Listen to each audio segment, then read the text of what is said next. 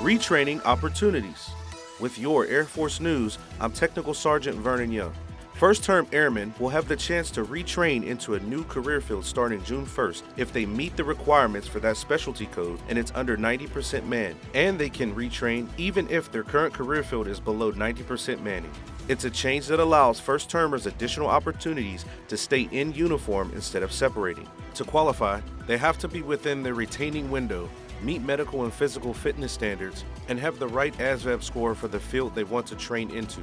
They'll also have to get the necessary retainability for the Air Force specialty code they're approved for.